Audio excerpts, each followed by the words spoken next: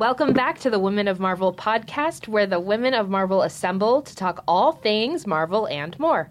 I'm Adri Cowan. I'm the social media manager. I'm Sana Amanat, Director of Content and Character Development. I'm Emily Shaw, Assistant Editor. And I'm Judy Stevens, Producer. I don't know why Adri just started laughing, but welcome back to the Women of Marvel podcast. Weirdest face. I don't even know what I was doing exactly. I think I thought there was more to say about my title. I don't know. I know Sana has such a long title. I'm throwing people off because there's like four words in my title. Everyone in here is like a director, and I'm like assistant. Drop the mic. No. I'm not trying to feel sorry for myself, guys. Just I think that's why I had a weird face. We're maybe like 10 years older than you. What? No, that is not true. No. You're like 12. Speak for yourself. I'm 8 years old, you guys. It's hard to tell. A very mature voice for my age. So I realized as I was assembling these ladies that we haven't talked to you guys, as all four of us in a room, in a while. We've had some great interviews with all the Women History Month special creators, and we've got some exciting interviews upcoming. We had Clark Gregg last week, and we've got some Daredevil actresses upcoming after this podcast. So I figure we'll just sort of like State of the State, State of the Union, whatever that thing is, where we talk about what we're doing. No one knows what you're talking about, Judy. State of the Union address. Yeah. Politics. Daredevil State of the Union. Yeah. Yes. So we're going to talk about what we are doing currently as we ramp up for con season, Secret Wars, and all that jazz. And we're going to give you guys a little look into what Daredevil.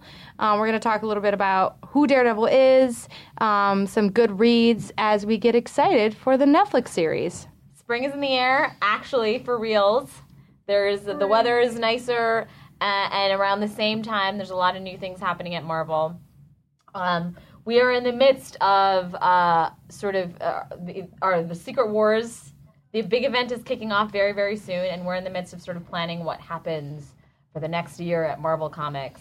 We actually have an editorial summit coming up, which is what we'll be talking about. Yes. But we can't tell you anything about it. Also, it hasn't happened yet because the editorial summit is tomorrow. But it's on the brain, at least for Sana and I. I don't know so much about Adrian and Judy, but it will be on everyone's brain soon because all of our titles will be Secret Wars titles. And we will have a whole episode about that coming up. Yeah.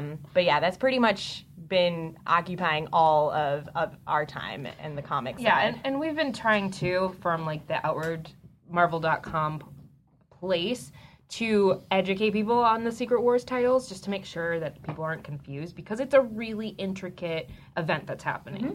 So if you guys have any questions and you're listening and you're like, what the heck do I do with Secret Wars? What should I pick up? What are these 3 different little titles within the Secret World, like Battle World and all the other things. Last Days, yeah. The war zones, all those things. We obviously have to sort out some of our information here as well. But yes, we will provide a guide for everyone, an intro to Secret Wars, because yes, it definitely requires a bit of direction in order to figure out, what titles to pick up. Well, the one thing I will say, we have a lot of stuff going on this spring. We've got, obviously, Secret Wars happening, and all of our amazing movies will be coming out. And then, of course, Daredevil, which is launching today in the future, basically, for us, considering. But it's sort of such a great time because you have sort of all the things that everyone loves about Marvel Comics, all of the stories and all the various forms that we tell it are sort of coming to fruition around now. So for us, I'm personally very excited about Secret Wars in general because I feel like it's everything that you want to see in a Marvel comic is happening at the same time. There's so many different types of stories. Like if you're a fan or if you're just kind of coming into Marvel Comics for the first time, there is something for everyone, and we take a lot of we are definitely playing with a lot of fire in this story in these stories. So when we focus on that Secret Wars podcast, we'll give you a sort of a to-do list. Does not sound like homework, but where to go, what to read, what we recommend. Obviously, Emily and I work on a certain titles, but I'm personally very excited about doing Carol Corps, Captain Marvel and the Carol Corps, which is really like fan created essentially. But yeah, so we'll dive into that at the next podcast. But for this podcast, what will we be talking about, Judy Stevens? Well, there's this character called Daredevil, a.k.a. Matt Murdock. So we want to give you sort of an intro to the main characters within the comics, and also who are going to be pivotal characters within the series on Netflix, and sort of like a what to read to get caught up. We've got a handy dandy guide online, which we will link to when we post this podcast, so you guys should look for that. Sana has it right now. She's looking it over. She's going to pick a couple to talk to you guys about, but first and foremost, I just threw that at her. She's extremely prepared. First and foremost, who is Matt Murdock? So Daredevil was created by Stan Lee and Bill Everett in 1964. Daredevil #1 came out then, and it has been more or less a continuing series since then. Different, obviously, a wide range of creators have been on this book, have spun his story like all over the place. And when Stan and Bill first wrote this in New York City, when they lived at Hell's Kitchen, was this sort of decaying, crime-ridden section of the city. And for those who don't live in New York City, Hell's Kitchen is predominantly from 23rd Street to about like 57th Street on the west side. So we're talking where all the old docks used to be. There's a lot of industry. There's a lot of buildings and train lines and all these things. Penn Station is very importantly, pivotally in the middle of all this. And so when you would exit Penn Station in the old classic design, you would walk right into sort of the crime and the underground of the city. So it's definitely like that's setting the tone of what you guys will see in the series, and what you'll see in the comics is that Daredevil is protecting his city. So when Matt was young, he actually helped save a man from a crash, and this chemical got all over his face and his body and basically made him blind. But not only did it take his eyesight away, but it gave him sort of superhuman senses. We don't recommend repeating this action. Don't try this at home. So he can hear like your heartbeat. He can hear farther. He can smell things. That doesn't sound like the best sense. So basically he has heightened senses. You could get into all the details. All the heightened senses except for sight. Except he did develop radar senses. So even though he can't necessarily see, he can see the shapes of things. And sort of all of his collective sensory knowledge that he's collecting ends up creating these shapes. And that's how he gets around. Similar to echolocation. And the cool thing about the current run, and Senna can speak a little bit more to this, is that Mark Waid and Paulo Rivera and then Chris Samnee really delved into the visuals of how it looks when his senses are heightened. So that's a really fun and interesting, unique aspect of his character that's been explored in the current series. Yeah. And we'll also talk about how that developed. You think about Daredevil as a character.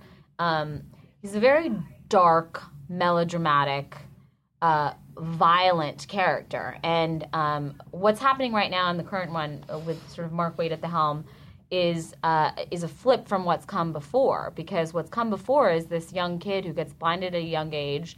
He's forced to sort of overcome these disabilities and not only live in a world where he's blind, but also start, fighting as a superhero. And on top of having a very dark past with, a father who could barely make ends meet, a mother who had left him at a very young age. So there's a lot of internal conflict in his life in addition to the external conflict. But I think that's what makes him such an interesting character, because of the fact that he has to deal with all of these things. And at the same time, being a lawyer, there's obviously a really interesting conversation to be had about what it means to to fight for justice and what the concept of blind justice actually means. You know, he's fighting as Daredevil on the streets to find justice, but then he's also in the courthouse doing the exact same thing, but in very, very different ways. Where to the point that some people might think that Daredevil pushes the limits of what is okay, sort of pushes the ethical limit to an extent, whereas Matt Murdock cannot. Yeah, no, and I think that a really seminal run on Daredevil that really helped define the kind of anti-hero stance that he now takes in the modern version was Frank Miller's run. And he really took it in a darker direction, in a grittier direction, and I don't know specifically, but it seems to me that based on what I have seen of the show, that seems to be what they're picking up on for the Netflix series. And also what Wade has been picking up on in this series. And that I would recommend reading Frank Miller and John Romita Jr.'s run, The Man Without Fear. Sort of gives you a good rundown of what the feel of the series is about. But just in its own right is just fantastic. And Frank Miller's take on Daredevil in general, at least for me, was sort of the who I understood Daredevil to be, and who I still kind of understand Daredevil to be. But highly recommend reading that.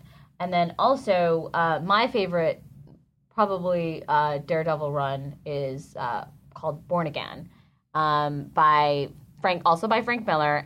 It is a really great take on what happens to Daredevil when he can't be Daredevil. It's a little bit, it's a little down and depressing, but it's very much about him and his relationship with Karen Page, and sort of how he tries to combat the villains in his life. And it's also just beautiful. So we've been mentioning a couple other characters that are very important to Matt, and one of them obviously is Foggy Nelson. Foggy and Matt both met at law school, became really good friends, and when they graduated, they together went and started their own law practice. And so that's really important because they're both about representing those who, don't have the money or the power in this crime-ridden city, to obviously defend themselves. And so Foggy is this character, almost like in some points he is the comedic relief in such a dark and depressing series. But Foggy is always there for Matt no matter what. And you'll definitely see that in the Netflix series. And I do think that is the interesting thing about Daredevil that's been relatively consistent since probably, Miller, maybe before, is this darker, more depressing sometimes tone that the story can have, and kind of dancing around not going so depressing that people don't want to read it anymore, but definitely like playing with really dark themes and playing with Matt, down on his luck, things not going his way. And you see that kind of swing back and forth throughout all the writers who come onto Daredevil. Like when it gets too dark, people try and take a more optimistic tone, and I think Wade has really struck a balance in between those two places, and which is what's made his run so successful and so long. Sorry. Well, in Daredevil, all the books are really a grounded character in this universe, where you could get celestial beings and things elsewhere. He's really like on the streets. You're literally in a city, and you're experiencing a lot of real life problems alongside of all of his stories. Well, this is sort of, and we have a few different types of quote unquote street level books, and Daredevil is sort of one of our prominent ones. And the idea here is obviously, if you're a new to Marvel reader, we have all different types of books out there, and some of them can be categorized as sort of those big blockbuster books like Avengers, and then there's comics like Daredevil, which is very much meant to be like the ground's eye view of the Marvel Universe in terms of what's actually happening in the day-to-day in that bodega where people are running around and what it looks like for sort of that common person. And Daredevil, in a lot of senses, is sort of the common man's hero. Because of the fact that he is, being a lawyer day to day and then going at home and fighting crime on the streets. And he's in a place that looks familiar. He's not in the middle of space. He is He is on the street corners, which sounds horrible. I just realized as I said that. In a non-prostitution sense, he is on the street corners. He's really facing too organized crime and big industry, kind of in the same fell swoop, where we can start talking about his major villain in the books, Judy, which is Wilson Fisk, Kingpin. And, you know, Kingpin is a character that originated in Amazing Spider-Man years ago, but has become a prominent villain for all New York-based superheroes, but predominantly Daredevil. Kingpin owns this crime empire that permeates the city, and he's, at all points of time, you know, all the things that he is doing, Daredevil is trying to stop him from doing, you know, such as prostitution and selling, selling people. And I'm actually really referring to things that are happening in the series. We're just really impressed that you looped it back to prostitution in a way that made sense. Well done, Judy. As the New York history buff, the reason why Hell's Kitchen became a prominent place to be was because they closed the 5 Points in the late 1800s. But that's besides the point. Kingpin is this large. He's drawn very. I mean, he's drawn large. He's a big fat guy, and he's bald, and he's always usually wearing like a super white coat.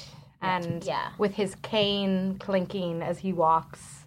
And what I love about their relationship, and I think Daredevil has had a lot of great heroes, including Stiltman, who is Steve Wagner's favorite villain. But what abilities does Stiltman have? He can walk on stilts. That is very threatening. Good, actually. You have a bird's eye view of everything, so really that gives you tactical advantage. They do bring back Stiltman in a couple of issues of Wade. I think it was Wade and Rivera's run. Was it Rivera? He's like, look at me, I'm going to chase you. Oh, wait, no, I can't because I'm on my stilts. It's pretty great, but there have been some formative villains, and I think Wilson Fisk is that the one that will never stop plaguing Daredevil because of how they view their city should be, the perception of, you know, Hell's Kitchen, of New York City, and their very sort of opposing views of the way sort of order is created and what it means for everyone who lives within sort of its walls. So I think there's a lot of they will never let go of each other, and I think that's something in the entire Daredevil's run since Wilson has been introduced. That's something that Matt has always been plaguing Matt, is that as much as he hates him, he sort of needs him. He sort of needs that counterbalance because of sort of this darkness inside of him. That's the one thing that he's pushing against, because we don't know how far Matt is actually willing to go. They both represent ideas too. I mean, Daredevil and Matt Murdock both represent justice in its truest form, like on two different levels. And then Kingpin kind of represents going against all that he believes in, and they're like these ideologies that are representative, and they're always going to be fighting each other. So I think that's an important thing to note too. Yeah. Another, want to just throw this out there, another Daredevil villain who I actually really like, Typhoid Mary. She's sort of, I guess she's sort of a villain, but sometimes not. She has a multiple personality disorder. And at some point, one of her personalities was actually dating Matt Murdock, which is very interesting. But she was introduced by Ann Nesenti in the Daredevil run right after Frank Miller's run ended. Ann Nesenti, who we interviewed a few weeks ago. I think there's a podcast up there. But I personally loved her because it was very much this. You know, they created this new female character who couldn't really be put in one box. Like, literally. She had so many different personalities, and yet Matt was also drawn to her because Matt sort of had different personalities in the sense that he was Matt Murdock, he was Daredevil, he was, you know, trying to be good, but at the same time sometimes using overly violent tactics to get there. But that is, God, I don't remember the actual issue number, but Daredevil run right after by Ann Nesenti, I believe it was like issue 150, no, not 158, 180 something. Anyway, This will be posted. Yes, we'll post all this. Yeah. I'm not sure if it's on this list, but is it Yellow Daredevil or is it just called Yellow? I think it's just called Yellow. Daredevil Yellow, yeah. It's a mini-series, sort of like a flashback into Daredevil's past, is also a really great read. Obviously, when you first see Daredevil in the 60s, he's wearing his red and yellow costume, which is, obviously very monumental at that period of time. But now he's sort of evolved into this dark red, almost black in some, instances. And he's very well known, more known for that. But if you're looking to read sort of like a flash to the past, pick that one up. That's definitely a great read. Yeah. Also, Joe Quesada, Kevin Smith's run on Daredevil, very monumental. That, and then leading into Brian Bendis and Alex Maleev's run as well. Pick those up. Those are all going to be on the list of the must-reads of Daredevil. And that leads us to what's going on in Daredevil right now, which has been I guess it's the current volume, although it really kicked off in 2011 with Mark Waid and Paulo Rivera, and it's really about what Emily was talking about in terms of sort of the visual world of what it looks like, what it feels like and looks like to be Daredevil. Paulo really found a way to define that visually in a way that is just really enticing to look at and makes you feel very involved in the comics experience. But this was a completely different status quo. Mark wanted to pull away from sort of the depressive antics of Matt Murdock. And when Matt suddenly decides, he goes through a lot before that, he ends up sort of, his body's inhabited by like some demon or something like that. I forget what it is. But he's not Daredevil for a while, or he's not Matt Murdock for a while, and he comes back out of that. And Mark wanted to sort of switch the light on and tell a story about what happens when Matt Murdock decides to be positive, and how he reacts and how sort of his supporting cast reacts to the fact that Matt Murdock is not sort of moping around and being like, oh, I have to get the bad guy. He sort of dives in ready to go. And, the entire experience of reading Daredevil has been very much lightened up, and there's a lot more of sort of, there's a bit more comedy to it. But what I think Mark has done so beautifully in this series is still reminding us that Daredevil and Matt Murdock, like the core of who they are, is still very much in there. Even though he's trying to be this positive person, like he's still someone who suffers from depression and he struggles with it. So sort of so him sort of combating himself and his tendency to sort of go dark, even though he wants to be sort of this positive light, is something that you see the evolution of. As soon as you pick up Mark Waid's like first issue, and as to where we are now, it's a really interesting evolution as to those moments where he starts thinking about, is this how I want to be? Do I want to go darker? Or do I want to? How positive can I stay, even though things are being thrown at him? That it gets very, very difficult, and we're actually at a place where we're escalating significantly. It does get a little bit darker. It definitely gets very, very creepy, and we are sort of wrapping up Mark Waid and Chris Samnee's run right now, which will end with issue 18, which I believe will be in September of this year. So if you are not reading Daredevil right now, there's a jumping on point really anywhere based on all of the recommendations we made. But if you want to get caught up with Daredevil currently, I highly recommend reading Mark Waid's current run. A lot of this is on the Marvel Unlimited app. A lot of Daredevil, the backlist of Daredevil is up on there. Or you can obviously go to your local comic shop, pick up the volume, trade paperbacks, because these are definitely classics. And you can also, if you ever have any questions about anything really that has to do with the Women of Marvel podcast or anything we talk about, please email us at womenof@marvel.com, and we'll definitely try to answer your question as fast as possible. Or you can also tweet at Marvel, hashtag Women of Marvel, and Adri will answer your questions. Woo. Magic. Yeah. So thanks, Sada, for helping us out. You're welcome, you guys. I feel like I threw you to the wolves for this one. I know. She had a cheat sheet though. It's okay. I did have a cheat sheet, but I also. She knows her stuff. I've also read some Daredevil comics, I guess. Just a few.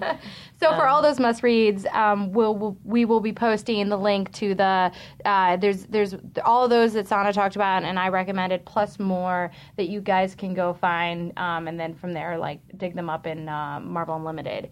And obviously, we're talking as Daredevil is now playing live on Netflix. Yeah, binge watch it. It's amazing. It's dark. It's deep. It's a little. I have to say, I've never seen the Marvel universe this way in terms of what we've done before.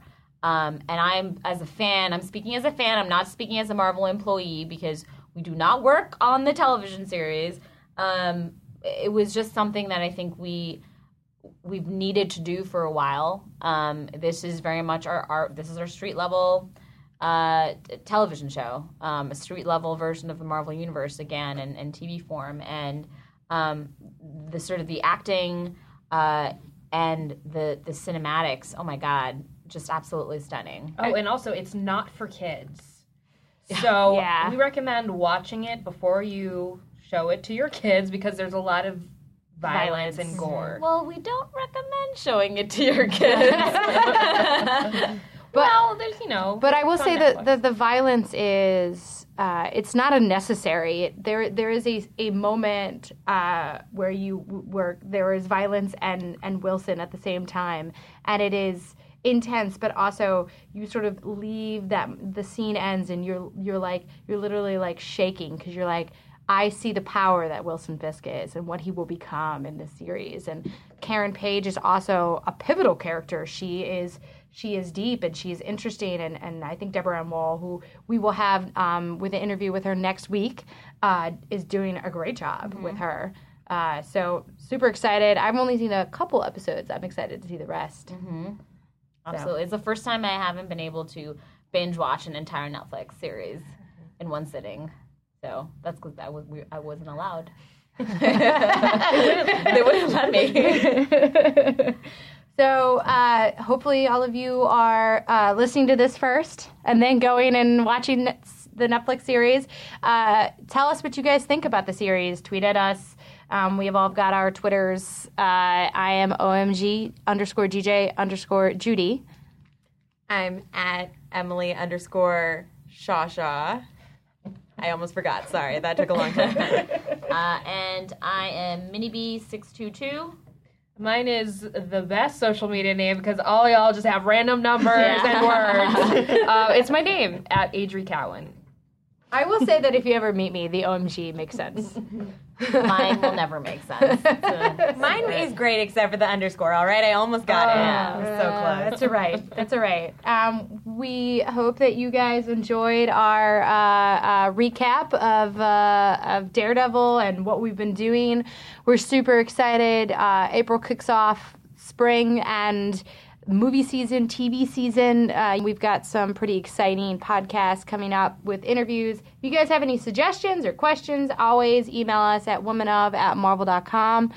I think that's it. Does anyone else have anything else they want to say? We love you guys. Love you. Thanks for listening. Wait. Don't leave yet. We've got two exciting ladies to join the podcast because we have some exciting news, if it hasn't been released yet, but the Avengers Age of Ultron premiere, the LA world premiere, will be live on April 13th here on Marvel.com, and we're bringing the two hosts of our Marvel live stream. Ladies, introduce yourselves. Hi, this is Lorraine Cink. You guys probably remember my face sometimes from The Watcher and the Marvel Minute, but I'm really excited about who's joining us. We have Tamara Krinsky. Yay!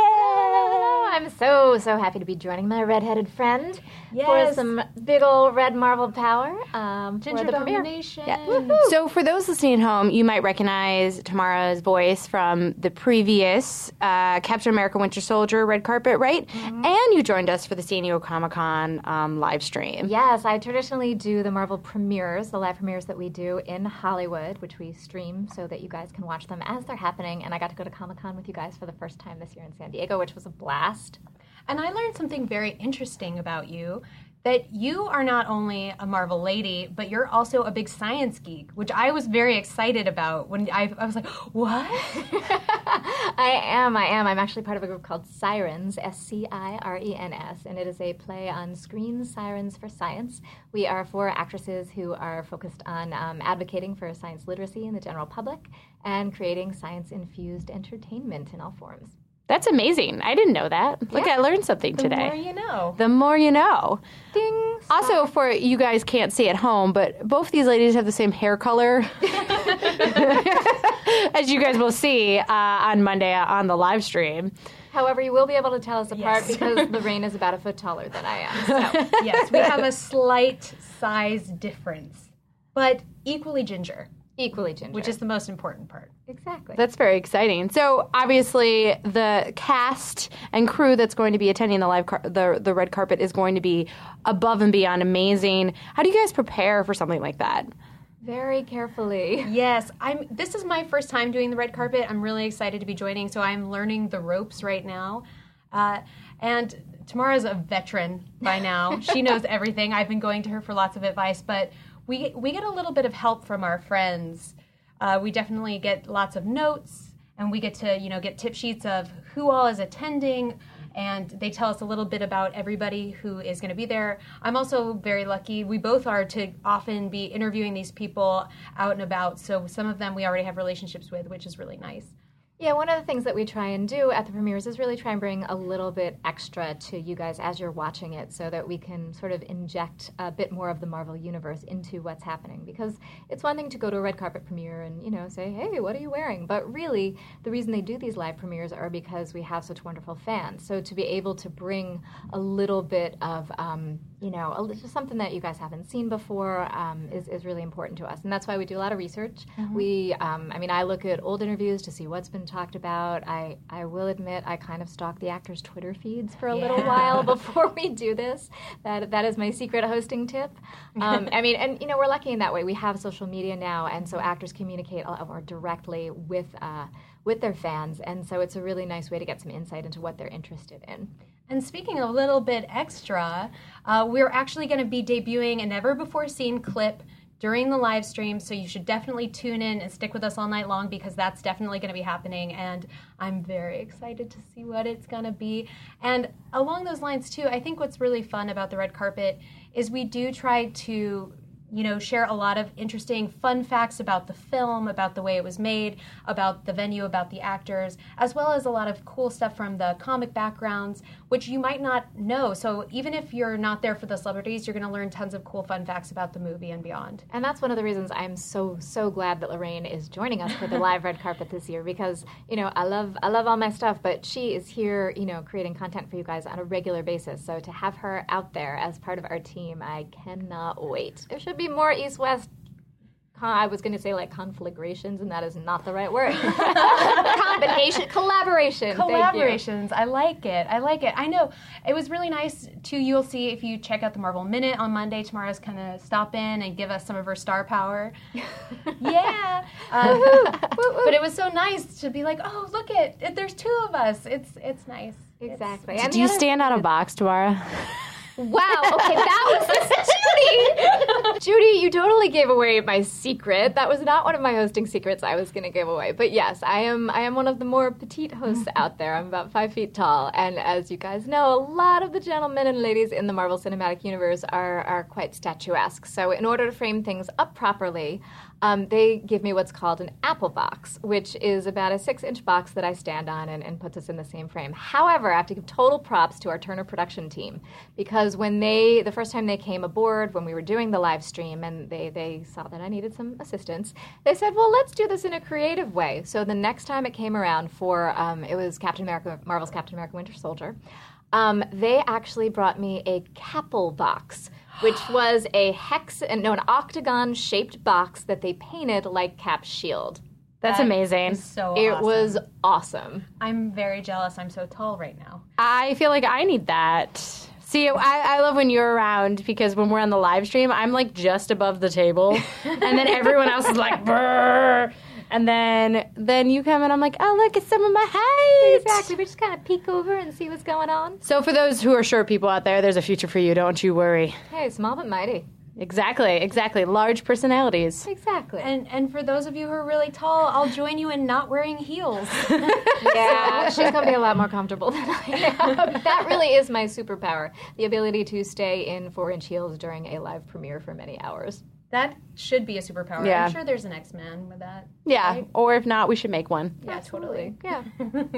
Great. Well, obviously, we're super excited for the premiere we're going to have. I'm not sure if we can say who's going to be on the red carpet yet, but they might be in a movie poster that you guys have seen that happens to have the Avengers on it. I will say that these Avengers like to assemble. So, and I believe, stop me if I'm wrong, that this will be the first time that we will see all of them together, or most of them together, in the same place since Comic-Con. Yes, absolutely. Yeah. So it'll be your first chance to see them all assemble together in real life.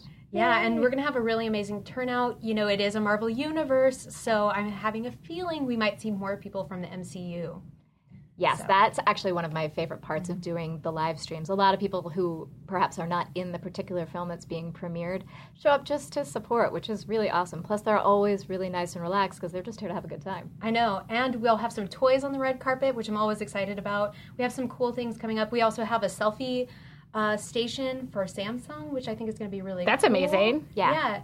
And we're going to have a car from the film, I believe, displayed. It's going to be a lot of cool stuff. Yeah, there's a lot of neat stuff going on. And if you guys have questions for any of the talent, we would love to know what they are. So you can tweet at us. I'm at Tamara Krinsky, TamaraKrinsky, at Tamara Krinsky. And I'm at Lorraine Cink, and just you Google it. I just quit. Also, make sure tweet at Marvel. And what we're really saying is there's going to be so many people that you should tune in right as it starts, 6:30 p.m.